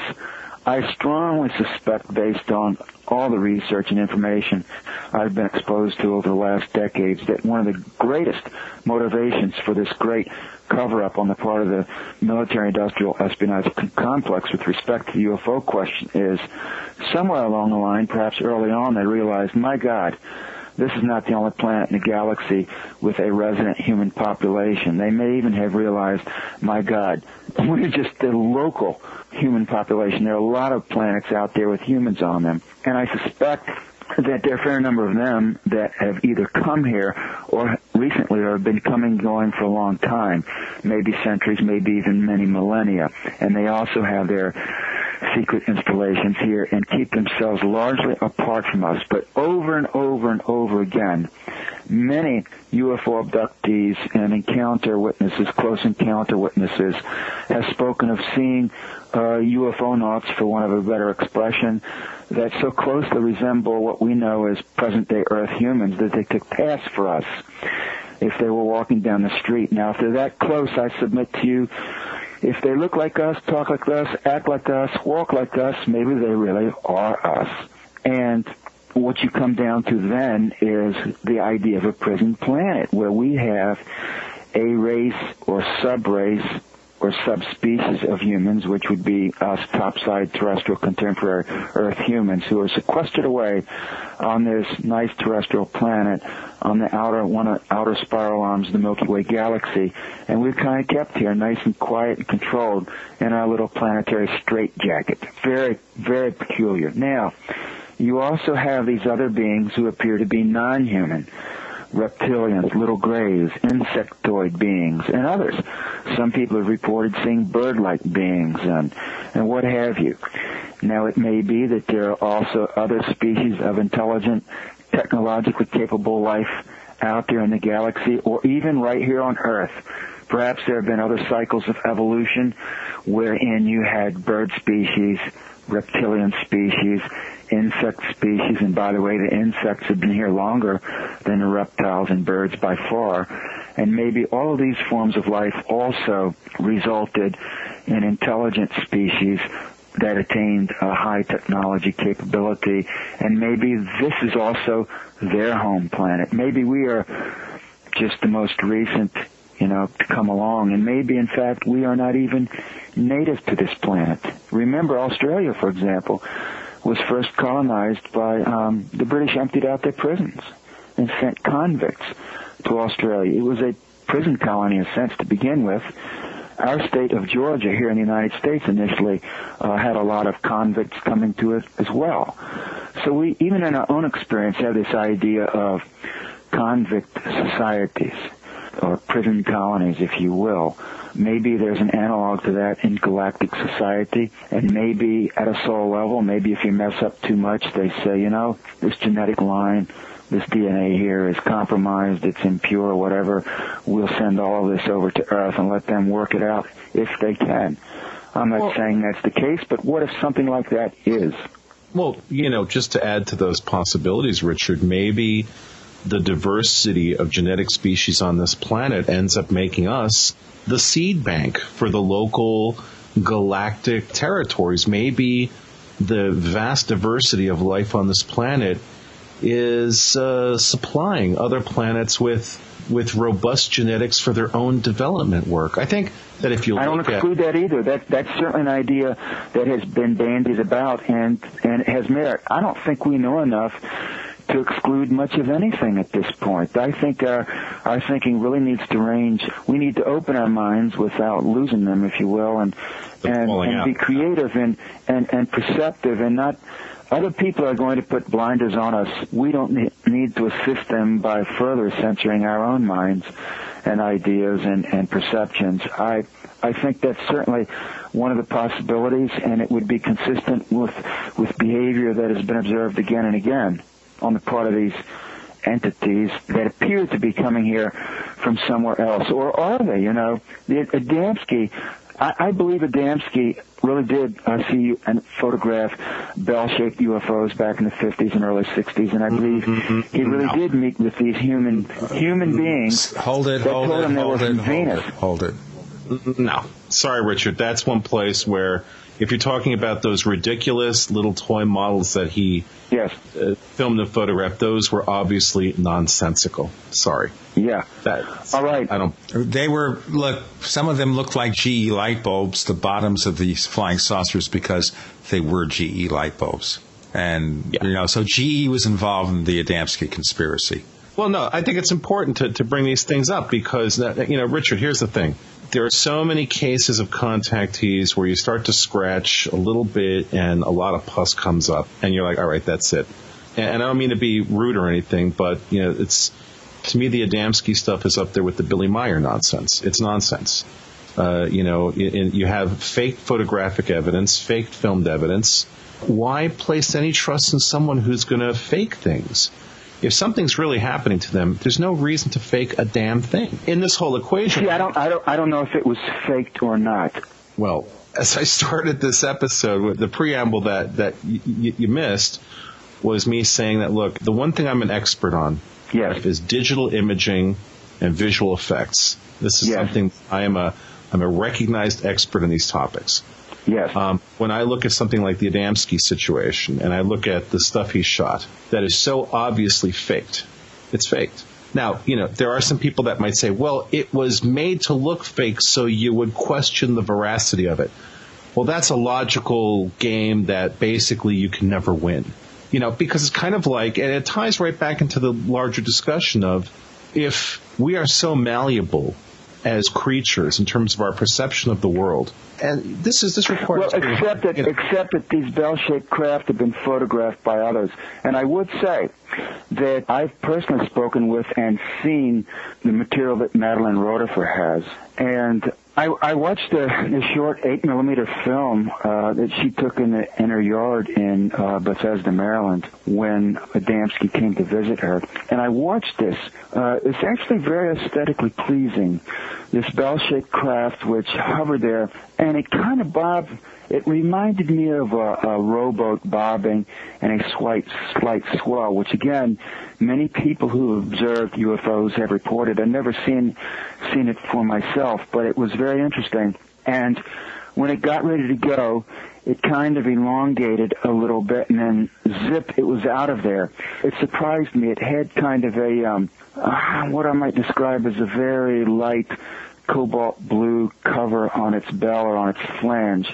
It was.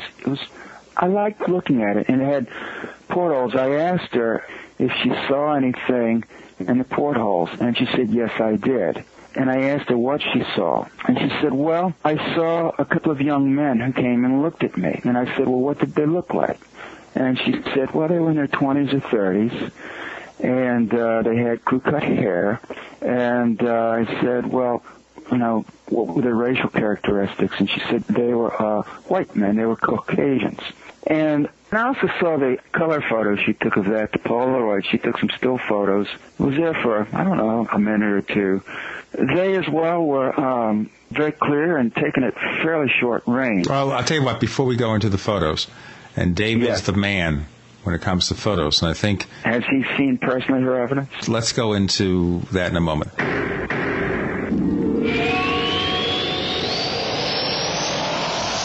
Hey listeners, did you know that Fate is the oldest and best-known publication on the paranormal? Well, since 1948, Fate has provided their readers with fascinating, in-depth articles on subjects like psychics and spiritualists, ghosts and hauntings, UFOs and aliens, as well as readers' true personal mystical experiences. For under $20, you can keep up with all the latest information. To subscribe, call now at 1-800-728-2730 or visit Fate's website at www.fatemag.com. That's 1-800-728-2730 or www.fatemag.com. So what are you waiting for? Your fate awaits. Gene and I love to hear from our listeners. If you'd like to share your thoughts with us, send your messages to news@theparacast.com. That's news@theparacast.com. And don't forget to check out our website at theparacast.com, where you can download past episodes of the show for free and visit our dynamic discussion forums. Also, please patronize our sponsors. Tell them that you heard their ads on the Paracast. They'll appreciate it, and we will too. That's one small step to Armageddon. 2019, the Moon. A Soviet spacecraft found after half a century holds the darkest secret of the moon race and the hope of all humanity. Paul Levinson, the award-winning author of The Silk Code, writes, the novel Red Moon is a masterpiece, an adventure that you'll never forget.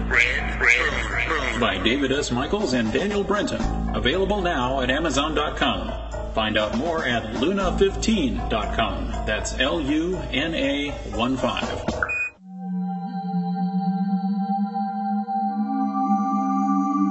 You've entered another dimension. You've entered the Paracast.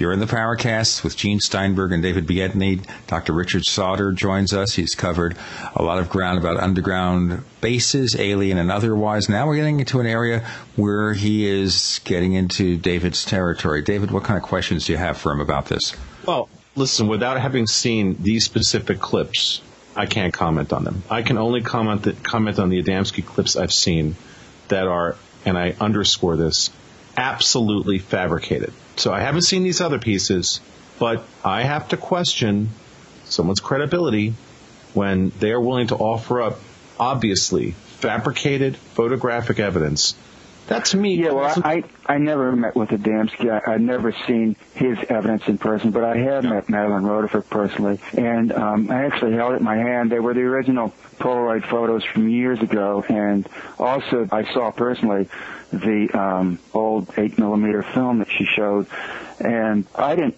detect any dissimulation in her whatever, other than a very straightforward woman who was presenting what she experienced directly, personally, in her own yard in Bethesda, Maryland. All right. Well, you know what? They could be highly compelling, but I haven't seen it, so it would be silly for me to know one way or another. And this again, of course.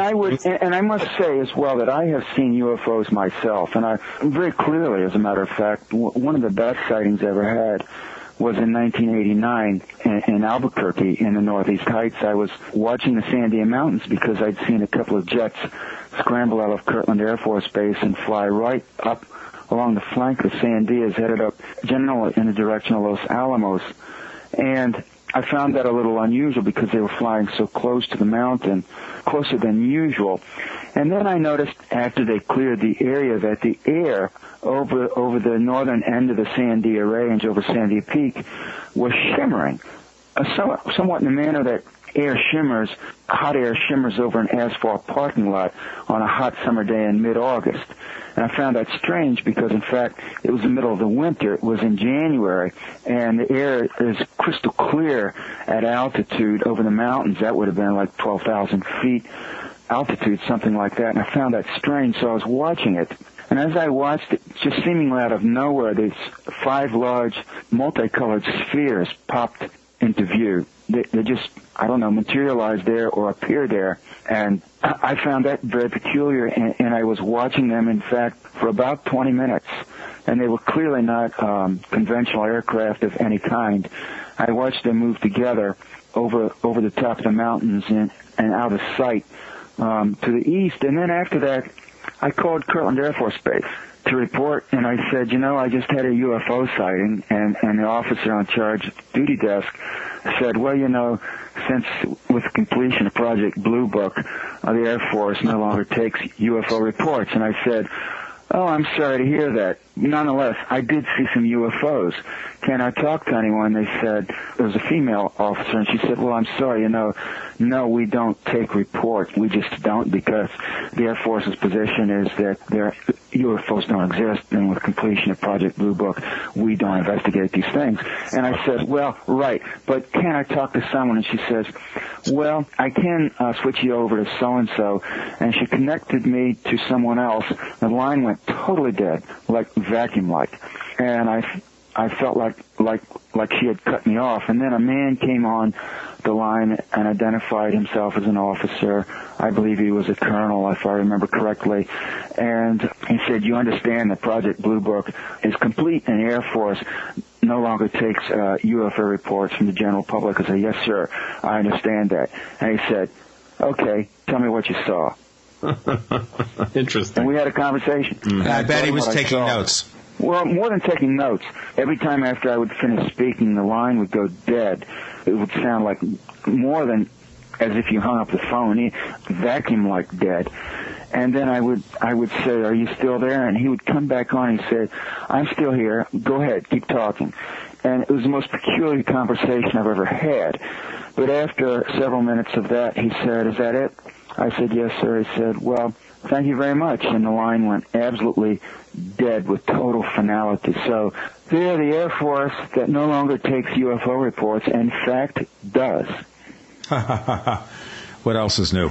If they don't refer you to somebody else, some say call the local police department or something like that. Well, and in fact, a couple of days later, I had 2 investigators come to my door, knock on my door. I was living in a small efficiency apartment in the Northeast Heights, and I noticed them first peering through the window. I didn't know who they were, but I didn't like the look of them very much, so I went to the door, whereupon they flashed badges and identified themselves as detectives with the Albuquerque Police Department, and they wanted to know if I was harboring a fugitive from justice. And they didn't have a search warrant, but they were peering over my shoulder trying to see what was in my apartment. I didn't ask them in. If indeed they were harboring a fugitive and thought he was in my place, I think they would have had a warrant. At the time, I gathered they came calling because of the call that I had made to the Air Force. And the one of them was a blonde Caucasian, very blonde, very Caucasian, Northern European type. The other was a very dark man, dark and kind of short, very darkly complected, not Negro, but he was one of the most darkly complected people I have ever seen in my life. He looked to be Mexican, but he was perhaps the darkest complected Mexican or human being of any race or ethnicity that I have ever seen in my life. They were the most peculiar pair of Bobbsey twins I have ever encountered anywhere. That leads to another question, Richard, in the work that you've done, and you've associated your name with this topic. Outside of that encounter, have you ever been pressured or harassed in any way about this? I don't know. If I have been, it hasn't been, delivered to me in just those terms. But, yes, I mean, I have had harassment over the years, but how much of that is just from growing up and living in a society such as this, a very heavily controlled society? I'm not able to tell how much of it is directed at me personally and how much comes from just living in a barbaric society. I was out hunting for underground bases one day and I was shot at. I was in a rural area of New Mexico and I was there because I thought there was an underground base there, and I still think there probably is one there. And as I was climbing on the side of a hill there, I saw a van, an Air Force blue van. For those who don't know about the Air Force, they have blue vans, minivans that they own and they carry personnel around in. And anyway, I saw this Air Force blue van pull up on the range nearby, and I saw 5 or 6 men get out with high-powered rifles. And I thought, oh, well, it's a bunch of guys that came out here to do some target shooting. And I didn't worry too much because in the rural West, it's not that uncommon for people just to go out and target shoot. It's sort of a pastime. And so when they unleashed a volley in my direction, I thought perhaps they didn't see me. And I could hear the bullets whistle past me in the air. And so I shouted at the top of my lungs for them not to shoot, that I was hiking over there, whereupon they leveled the guns right at me and shot again. And I had bullets ricocheting off of rocks in my immediate vicinity, like in an Italian Western, in a spaghetti Western. I was panic-stricken. What can I say? Were you in an area that was designated as being off limits? Pardon me? You were in an area that was clearly marked as being off limits? I won't say where I was. But was it clearly marked as being off limits? I won't even say where I was to that extent. Oh. I will say that I left the area immediately. I took cover and ran out of there as quickly as I could. And they shot at me on my way out multiple times.